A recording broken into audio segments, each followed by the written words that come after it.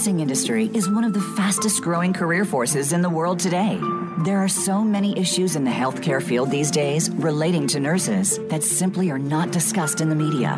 Welcome to Once a Nurse, Always a Nurse, exploring the world of nursing with Leanne Meyer. Our program will help you with the most relevant information if you're in the nursing field or are planning to enter the industry. Now, here is your host, Leanne Meyer. Welcome to Once a Nurse, Always a Nurse, exploring the world of nursing. And I'm so happy to have you all back to listen in, especially to this program. The name of our program today, the episode, is COVID-19 Insights from Healthcare Workers. In the COVID-19 pandemic in the USA and the world, there are two fights going on.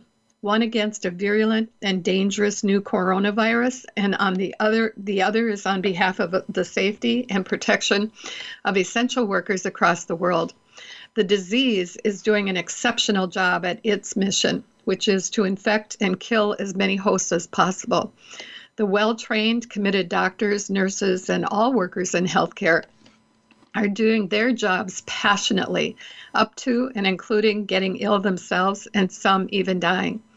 Some countries, states, cities, hospital administrators, and political leaders are, to a large extent, failing miserably at their mission, which should be to clear the obstacles out of the way for each and every doctor, nurse, hospital employee, pharmacist in tech, military personnel, emergency workers of all kinds, public employees, grocery and other clerks, gas station attendants, and bus and truck drivers. And at the very least, they should be protecting them with the proper and sufficient protective equipment to allow them to do their jobs in relative safety.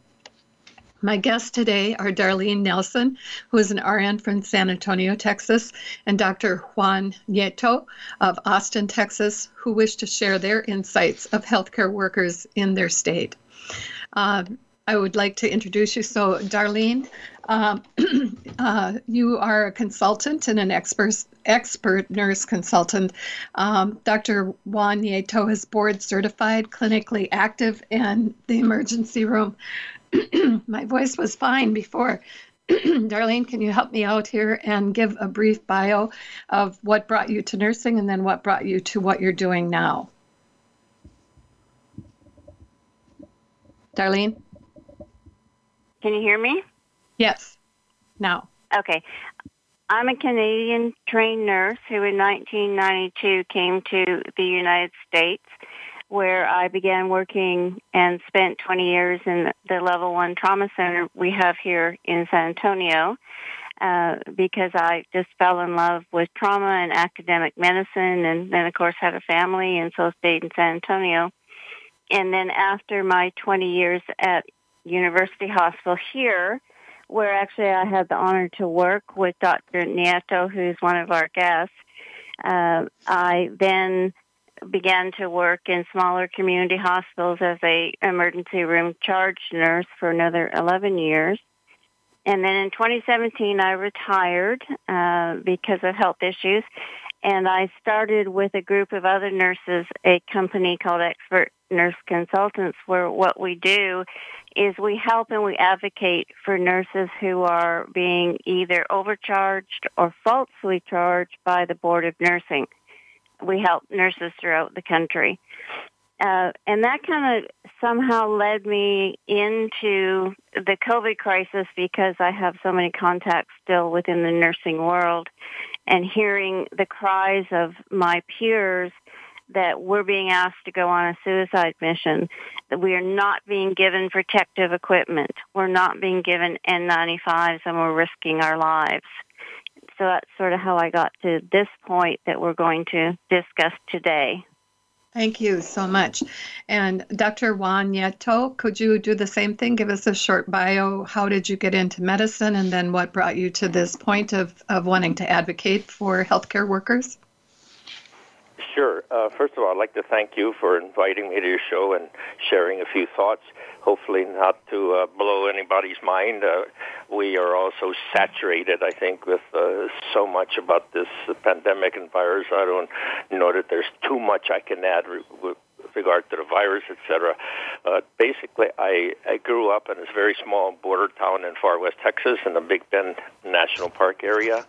I've always wanted to be in medicine. I was fortunate to study at the University of Colorado School of Medicine, where I became interested in emergency medicine. Then I interned at LA County USC Medical Center. Following that, I came back to Denver and did my residency in emergency medicine under the man who wrote the book and who taught us more than medicine. And he taught us about compassion and our purpose in life as physicians. My career has been spent in the emergency department. For 16 years, I worked with Darlene at UT Health Science Center in San Antonio, teaching students and residents.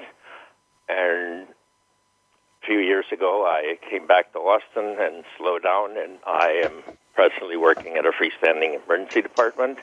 And the reason I have been outspoken to the point of wanting to scream is because I've been hearing from former students and residents about the difficulties that they have faced or they are facing with the onset of this pandemic. I have been keeping up with it since the beginning, and I have been speaking out or trying to speak out on my friends' behalf. Locally, it has not been a major issue at this point, but we don't know. We just don't know. And that's my little bio. Thank you so much. I appreciate that. You mentioned the beginning, and I wondered if you could kind of give us a little chronology of how did this all start? I think for a lot of people, it was not on their radar for quite a long time, and maybe for some people not still on their radar. So could you tell us how this got started and where did things start to go wrong? Okay, I think it's always good to put out the truth, the facts. The facts will never change, but social media has brought on a huge amount of theories, conspiracy theories mainly, on how this virus was created by the Chinese, the perfect weapon, etc. The truth is, as a lot of these viruses that start in the Africa or Asia, these usually are animal-to-man transmission. Once that transmission occurs, it becomes a man-to-man transmission. And this particular virus was traced down to a meat market in the city of Wuhan, which we had never heard of. Most Americans had never heard of.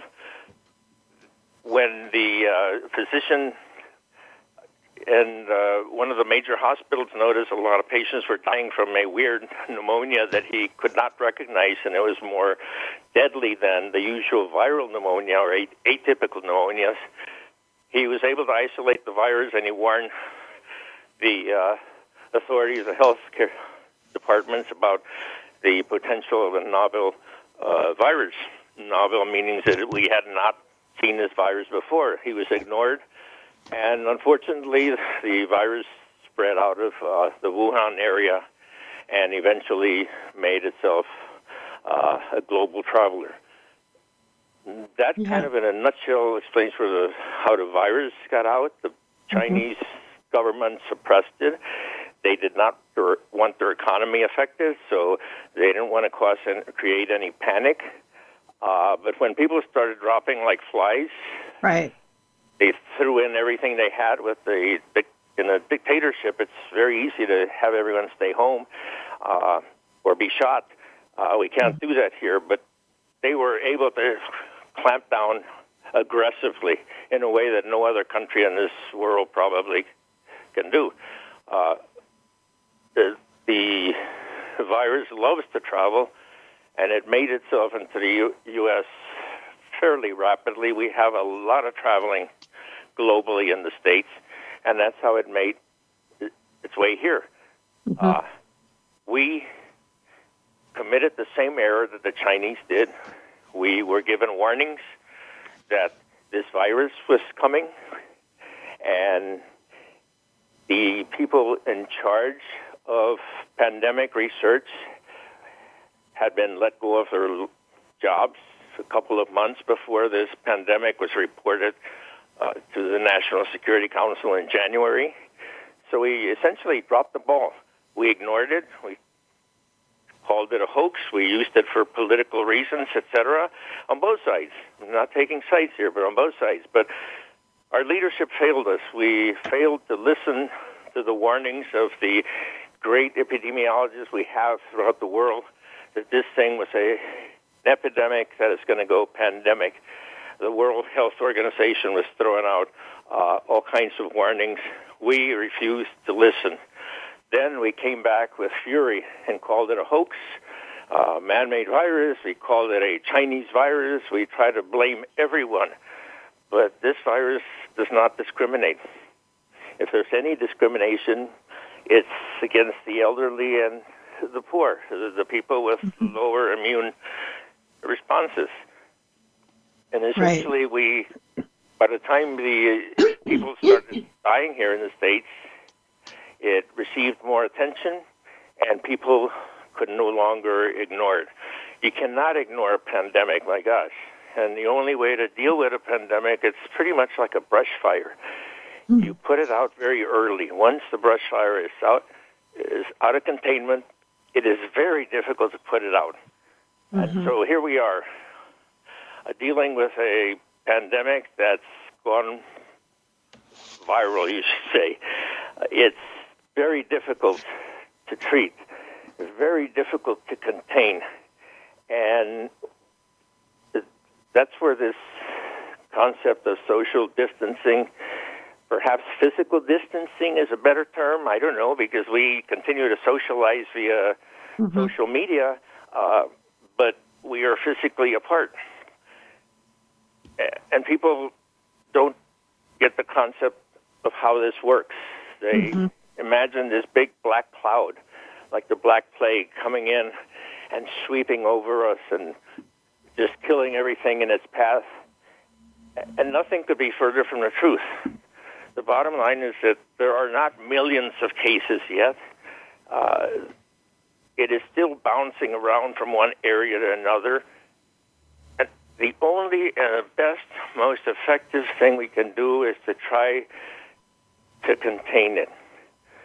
Once we are able to contain it, we will be able to do surveillance as we normally do with any outbreak in public health. We identify those that have the disease, we quarantine them, we keep them away from healthy people, and the virus eventually is stopped in its tracks. Right now, this thing is all over the world. It's a global issue, and I think it requires a global response. Unfortunately, even our national response has failed us, and local responses are failing people in some of our states. And in this day and age, it's just incredible that this very wealthy, powerful country has allowed this to happen. And I think we must be informed as to why this happened and why we are being asked to stay home. It's not that there's a black cloud coming over the horizon. It is about your neighbor. It is about somebody else touching a surface, sneezing, leaving droplets in the air. That's what this whole effort is about right now. The fact that it's so invisible, I think, is what is keeping people in denial about it. If it was the black cloud that came overhead, everybody would say, oh, there's the black cloud. I need to stay away from that. I need to whatever. But because it's so invisible, and I think because we've lost a lot of trust of our national and local leaders, that we tend to not know, is this really something we can believe or not believe? And then when the message that's going out is inconsistent, it makes it even harder to do that.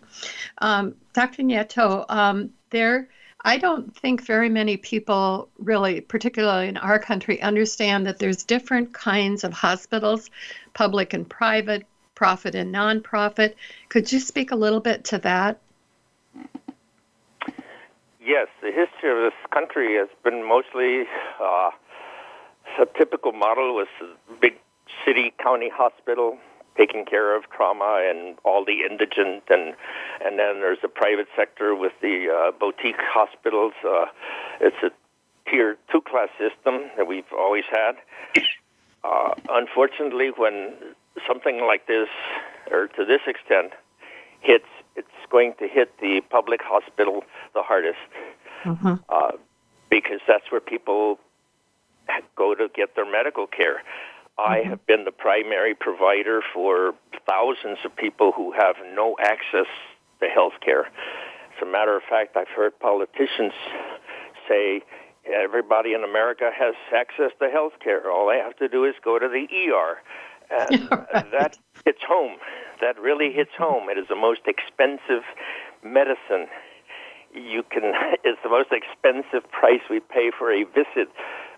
They have no access. They have nowhere else to go, and we accept it. We treat them, and then we throw them out in the street to navigate the medical care system, which does not want them. So what ends up happening is those delivery of health care with a tiered system and no emphasis on prevention. That is my biggest criticism of our healthcare system. It is very fragmented. It is very poor. There are other countries, less developed, that have better healthcare systems than ours because they spend their money in the most expedient and most cost-effective way, and that is by prevention. Long ago, we were taught that an ounce of prevention is worth a pound of cure. Now we are seeing it surface. It's taking a pandemic to expose the inequities of our healthcare system. Right. So the thing that always amazes me, well, and maybe because I'm in healthcare, but to me it's like a big spider web. And it seems to me that there aren't people on one side of the spider web that are that are not impacted by the people on the other side of the spider web. Anywhere on the web where something is not right, or the web has been torn, or it's diseased, or there's some attack on it, that's going to impact the whole web, not just the people that are immediately in the area of it. And that's the thing I can't understand, why people can't see that. You can't allow one group of the population to have no health care, no place to go, no hope, no place to work, no money to have a roof over their head, food, whatever, and not expect them to get very, very ill and pass that illness to everybody else. It seems very common sense to me and very easy to see, but like you said, it's taken a pandemic for that to be visible to a lot of other people.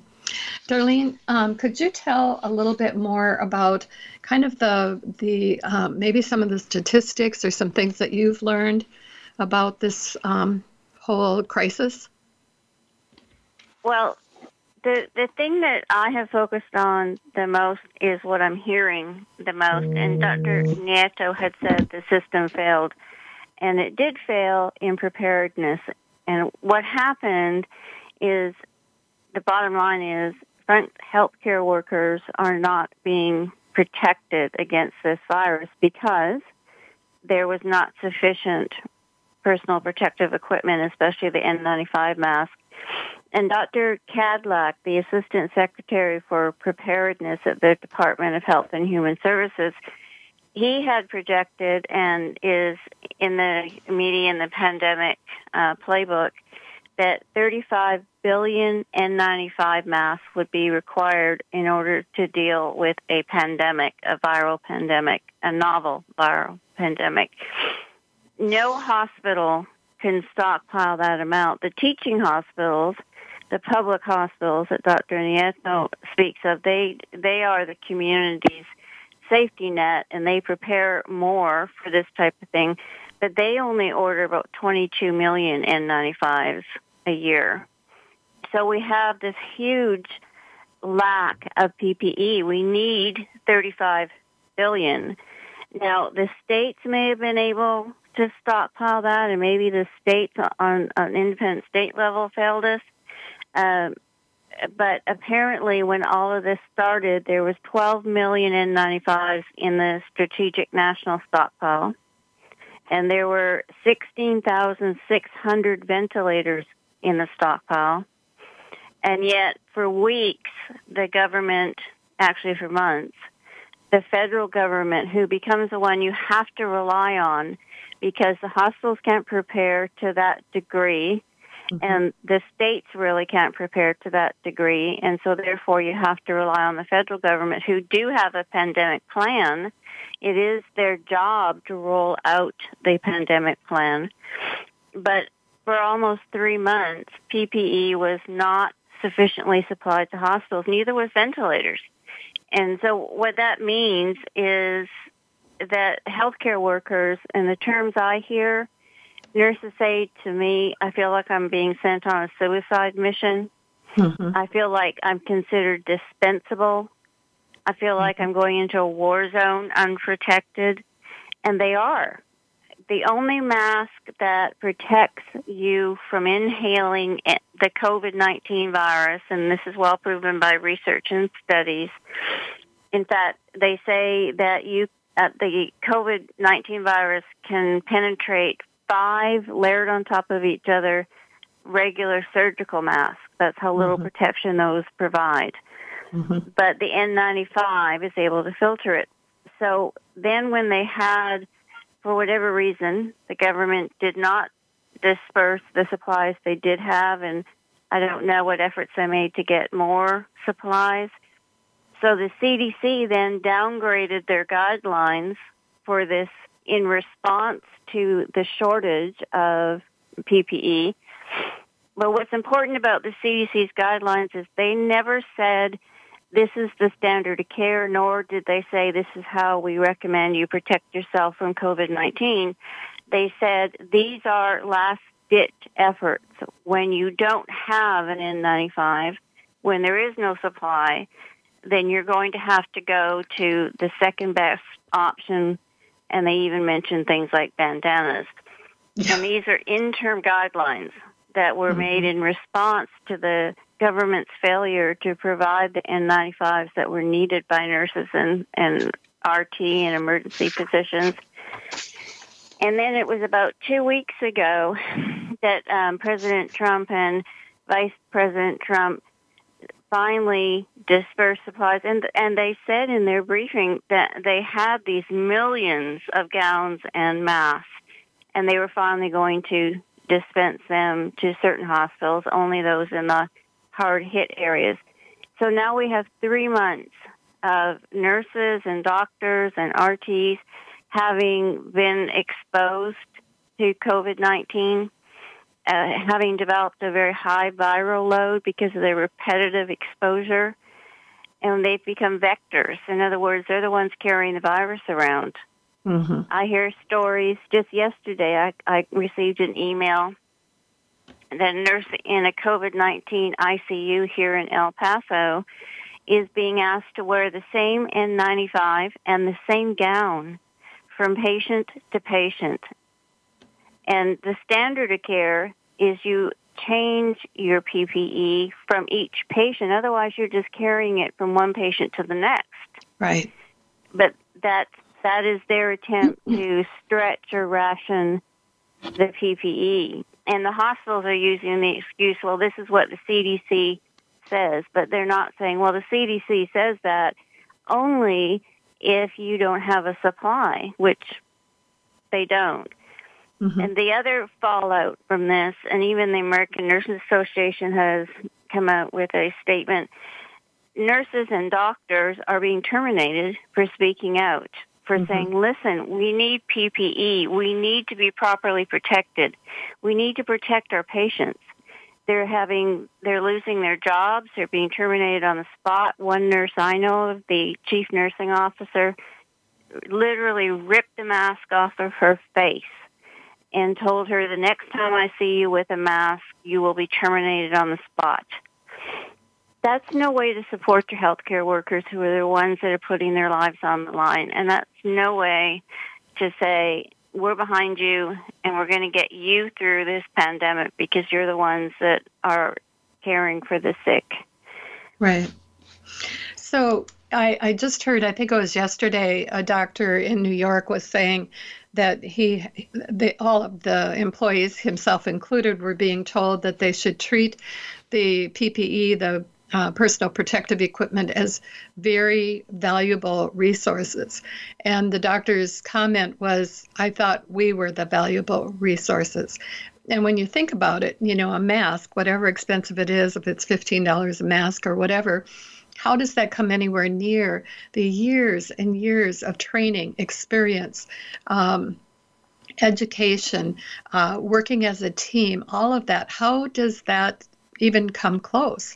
So to me, I would think everyone would be bending over themselves to try and make sure that these people who know and have the knowledge are the ones who survive, because without them, we don't survive.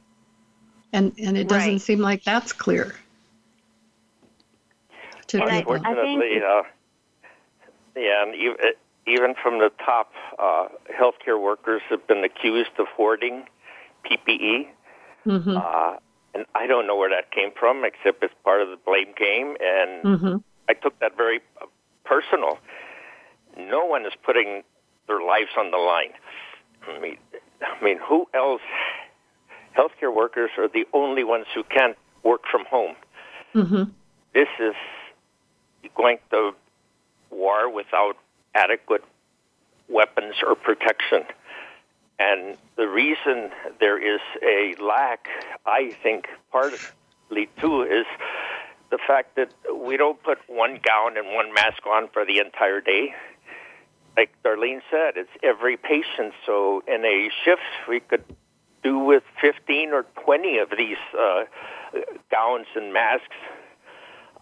So it's unreal to expect that we were going to be able to do with what we had. Right. Well, it shows not understanding, not knowing how these viruses operate, how they impact the human body. So it's kind of, I think one of our leaders had said that, who knew that medicine was so complicated? Well, anybody who's had any even peripheral contact to medicine knows how complicated it can be. And that's when you start listening to your experts. If you have a very expensive car, you're not going to take it to your brother-in-law down the street to try and fix it if they have no idea about what goes on with that car.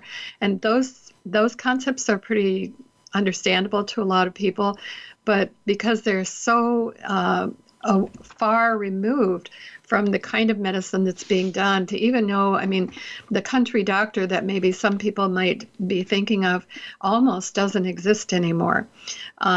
We are right up against a break here. I'm thinking maybe this is a good place for us to take the break. When we come back, maybe we could talk a little bit more about what might help even where we are now. There has to be things that, from whatever moment we're at, and we finally start to say, this is the reality, let's start working together.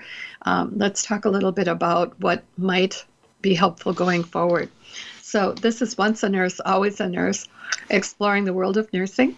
And our show today is the COVID-19 insights from healthcare workers. And my guests today are Darlene Nelson, who is a consultant for Expert Nurse Consultants, and Dr. Juan Nieto, who is a board-certified clinically active emergency room physician. We'll be back in a couple of minutes. Thank you.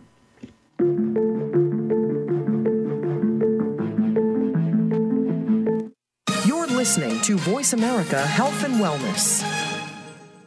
Now there's a new destination for video content, voiceamerica.tv. Just like our radio channels and so much more. Voice America Variety, Health and Wellness, Business, Sports, Green Talk, Power Up Motorsports, and Seventh Wave Network now have their own video channel components. Plus, check out exclusive programming, including movies, music, educational courses, science and history, current events, and short features. High-definition, premier quality programs available 24/7. VoiceAmerica.tv. If you think you've seen online TV like this before, let us surprise you.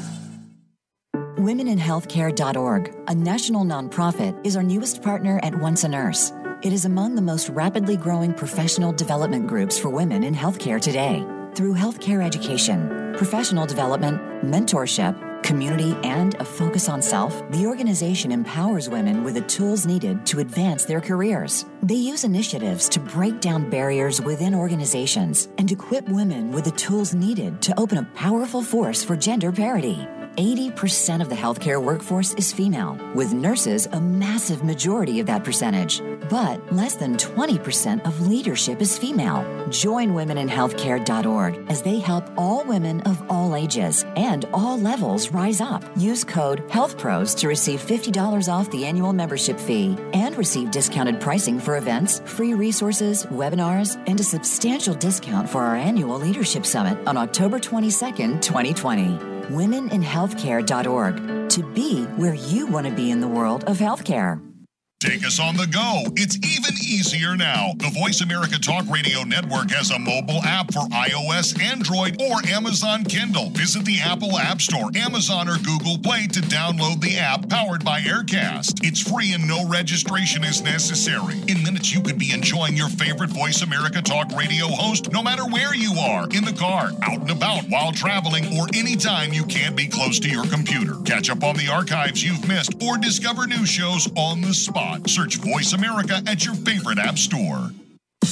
Have you had a chance to check out Voice America's online magazine and blog? If you love our hosts and shows, check out articles that give an even deeper perspective, plus topics about health and fitness, movie reviews, philosophy, business tips and tactics, spirituality, positive thought, current events, and even more about your favorite host.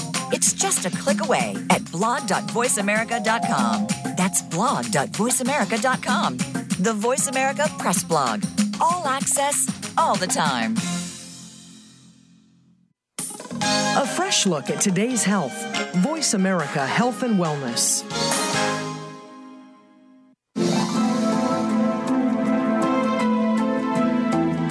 You are listening to Once a Nurse, Always a Nurse, exploring the world of nursing with host Leanne Meyer.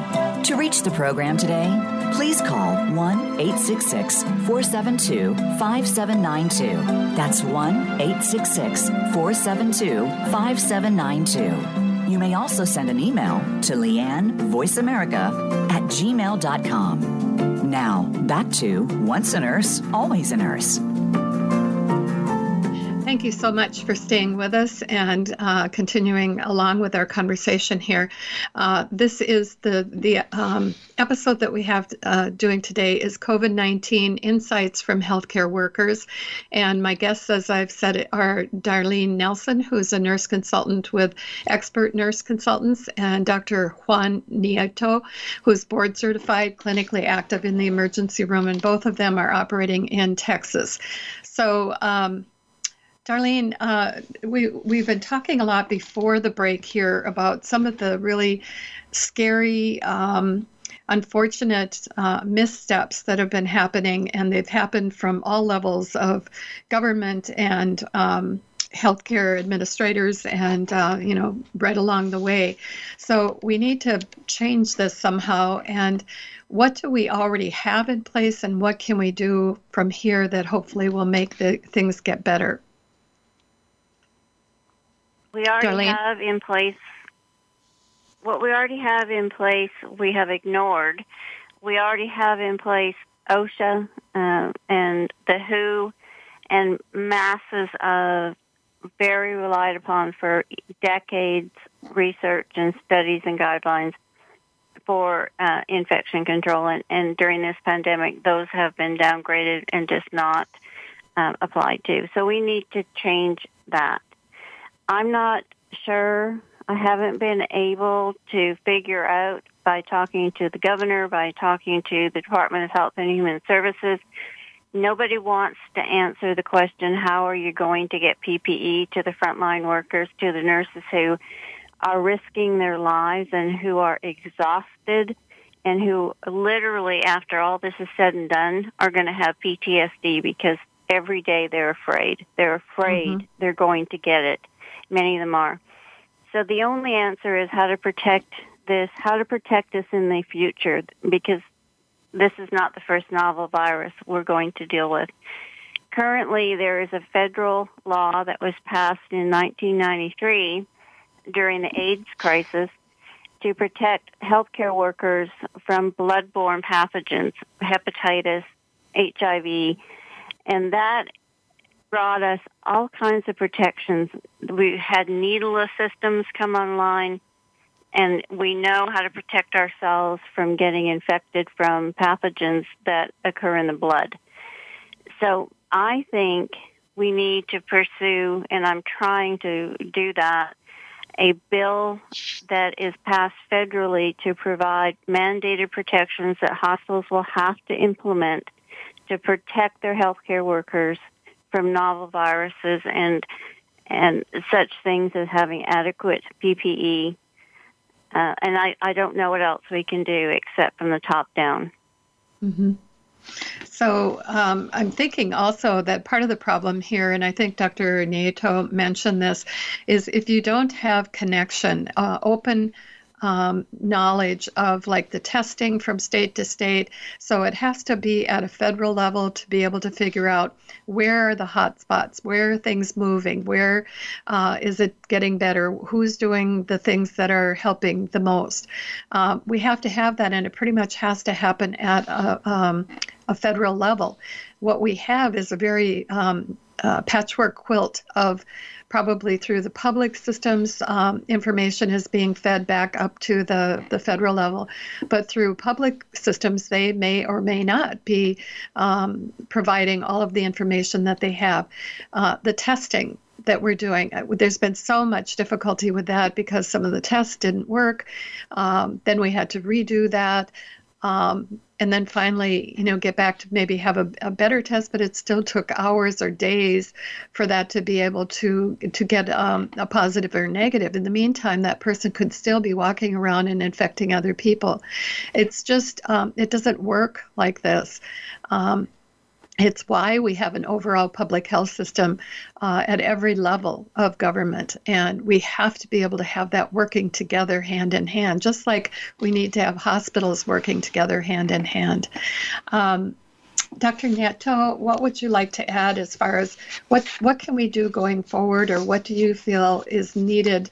We're kind of in a tough situation. How do we turn this around? We keep doing what we're already doing. It takes the whole country to do it. In this case, it takes the world to do it. But we are in this together. We should fight it together. We have a responsibility to stay informed. I've been preaching that for 2 months.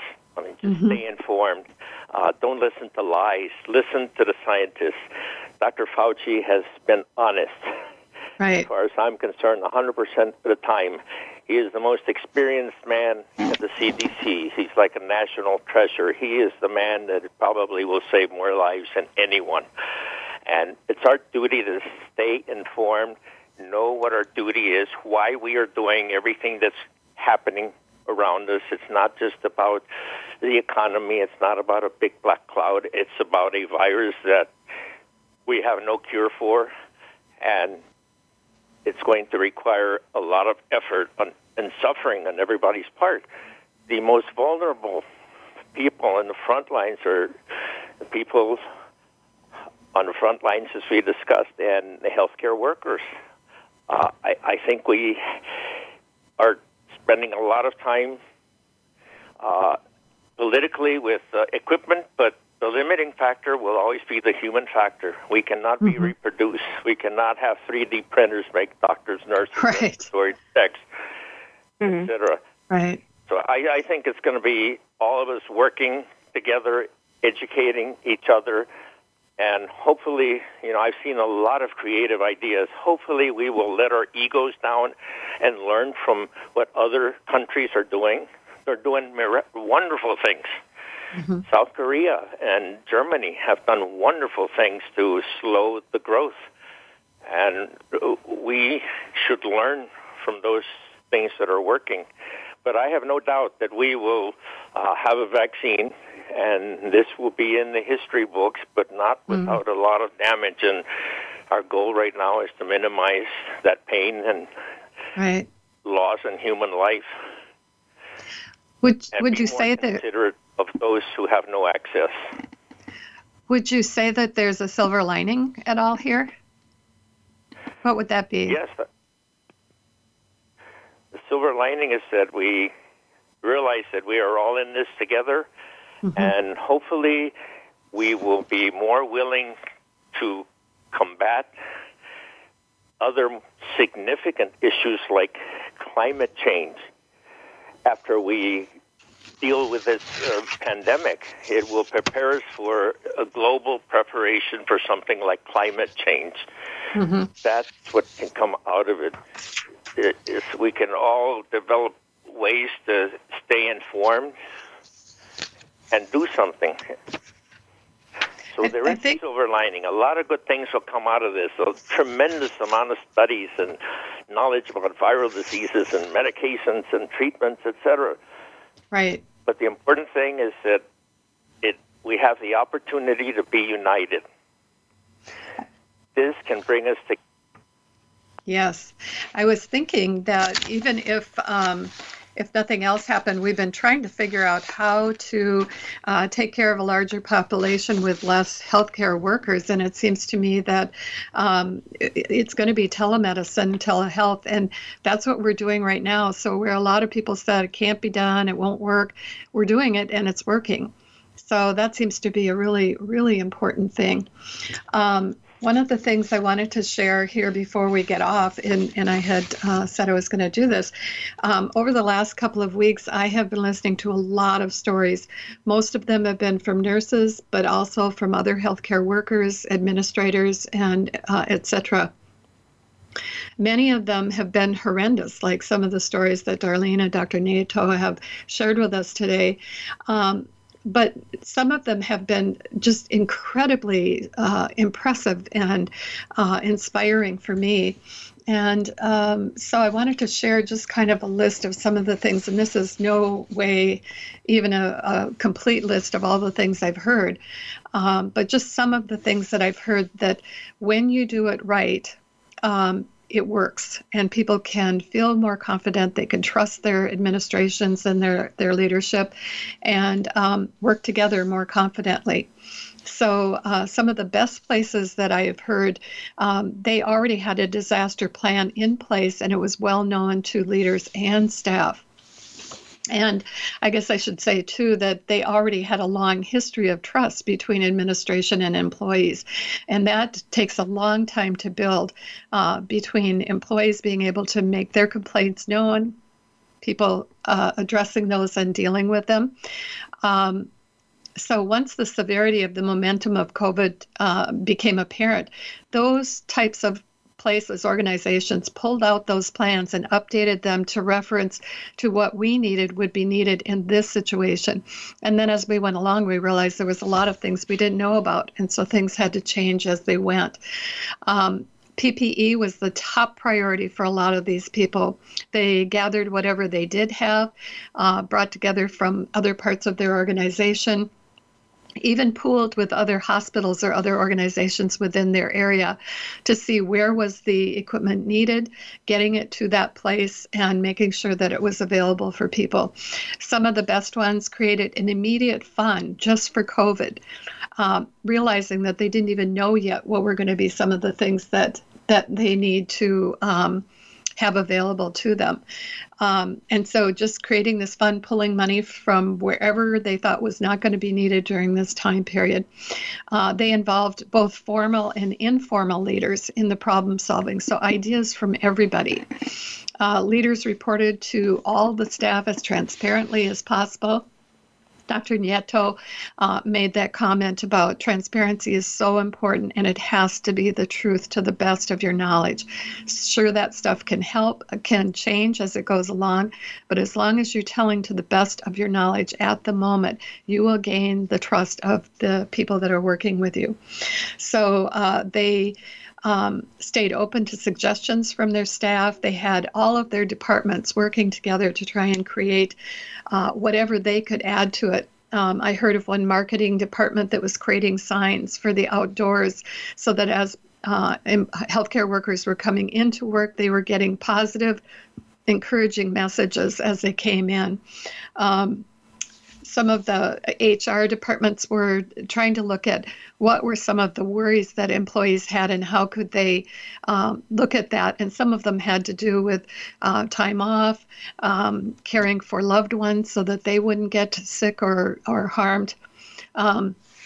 One organization was providing showers so that as staff were leaving, they could take a shower, get a clean scrub to wear home so that they didn't have to worry about bringing COVID home with them. Just so many things like that. Providing safe places for the staff that were COVID positive. So many times they were renting hotel rooms and then providing those rooms with nutrition. So trays were being delivered to them or food was being delivered to them that was healthy. People were calling them. The managers were each supposed to call those individuals at least once a day. They had another team of people who were calling people that were ill once a day, and then encouraging other people to just, keep in contact with them, because going into quarantine when you're not feeling well in a room somewhere where you don't know anything, you don't have any of your own things there, can be just really almost like prison. They had a board on every floor that was encouraging staff, allowing staff to encourage each other. It was being any of the new input that was being given through the leadership was being put up on the board, so anybody could get that information at any point along their shift. They provided phone tablets basically at the bedside of every COVID patient so that they could hopefully, while they were still well enough, contact their family and friends and be able to have contact that way, since they couldn't come in to the facility. And so that was really, really important. And then as the client or the patient was getting less and less well and perhaps getting to the point of coma and not able to communicate, I remember one nurse talked about having the nurse that was with the patient put the tablet right next to the patient's ear, and the wife was on the tablet, and she talked to her husband until he died. Just incredible, inventive ways of getting through the obstacles and trying to make it possible for people to be humane to one another. There were a lot of innovative ideas, and I think Dr. Nieto mentioned that too, that people were just coming up with all these bright ideas.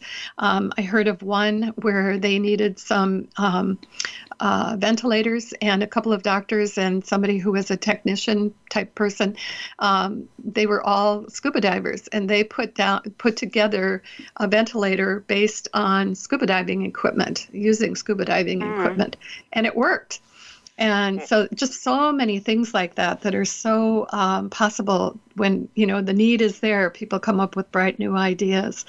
And then some of these facilities, I was really, really impressed with the fact that they were documenting this journey. So from the beginning, somebody was keeping track what was happening, pictures, people's stories, so that their plan is when this is all over with, they want to be able to document this, that it didn't just evaporate and somehow people were supposed to recover from it, but there would be something that would capture a lot of those stories and a lot of what happened and what were the good things and some of that. And then they are already planning a celebration, so that when this is all over, that each person can celebrate whatever part that they contributed. Darlene, I hear you responding. Does that sounds like good ideas to you? That sounds like what we need to do going forward and for the next time. It will require changes in the mindset of corporate healthcare, which is where we are these days. We're a for-profit system. And I would bet that those hospitals you're talking about are the public and county and teaching hospitals, which are less focused on profit. In fact, they're not focused on profit. You're exactly right. And that's what we need. We already have that model. Teaching hospitals are the best place to go if you're really sick, but they also are there for the patient. They're patient-focused because it's a teaching experience. And they are the community's safety net. And then surrounding that, you've got corporate healthcare, which is profit-focused. And so the silver lining is, out of all of this, hopefully our healthcare system will change. Right.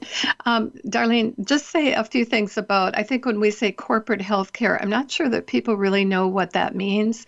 I don't know how many people really realize that there are entire cities and states' healthcare that have been bought up, like various hospitals, and are being run by large, complex corporations. Do you want to say just a little bit about that? Yeah. It was around, I think, 2014 where healthcare had a huge shift. It went from the public hospitals being the center of healthcare in most cities and hospitals being not-for-profit. And all of a sudden what happened is huge insurance companies and corporations bought up healthcare systems, being that they bought up hospitals, made huge systems out of them, and healthcare became a corporate industrial complex.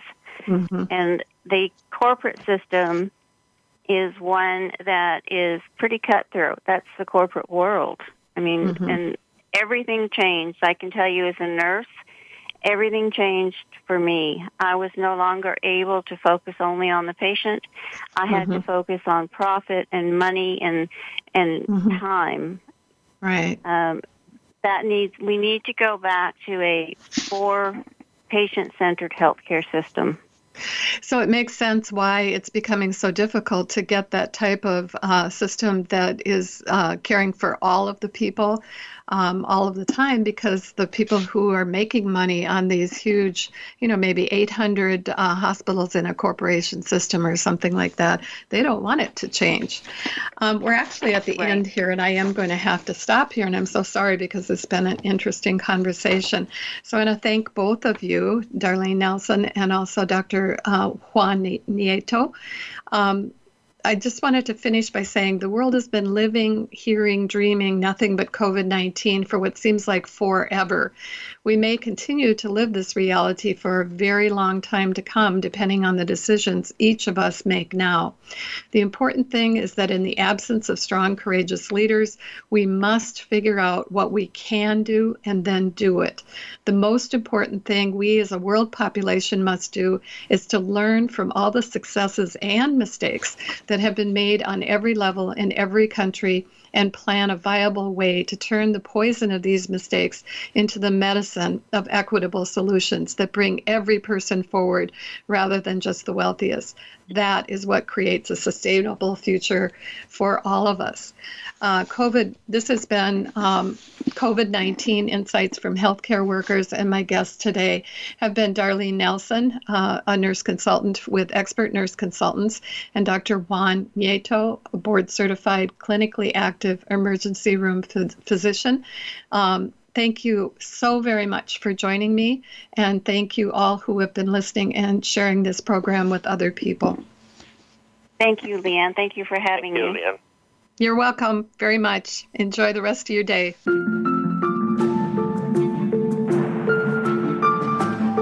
Thank you for listening to Once a Nurse, Always a Nurse, exploring the world of nursing with your host, Leanne Meyer.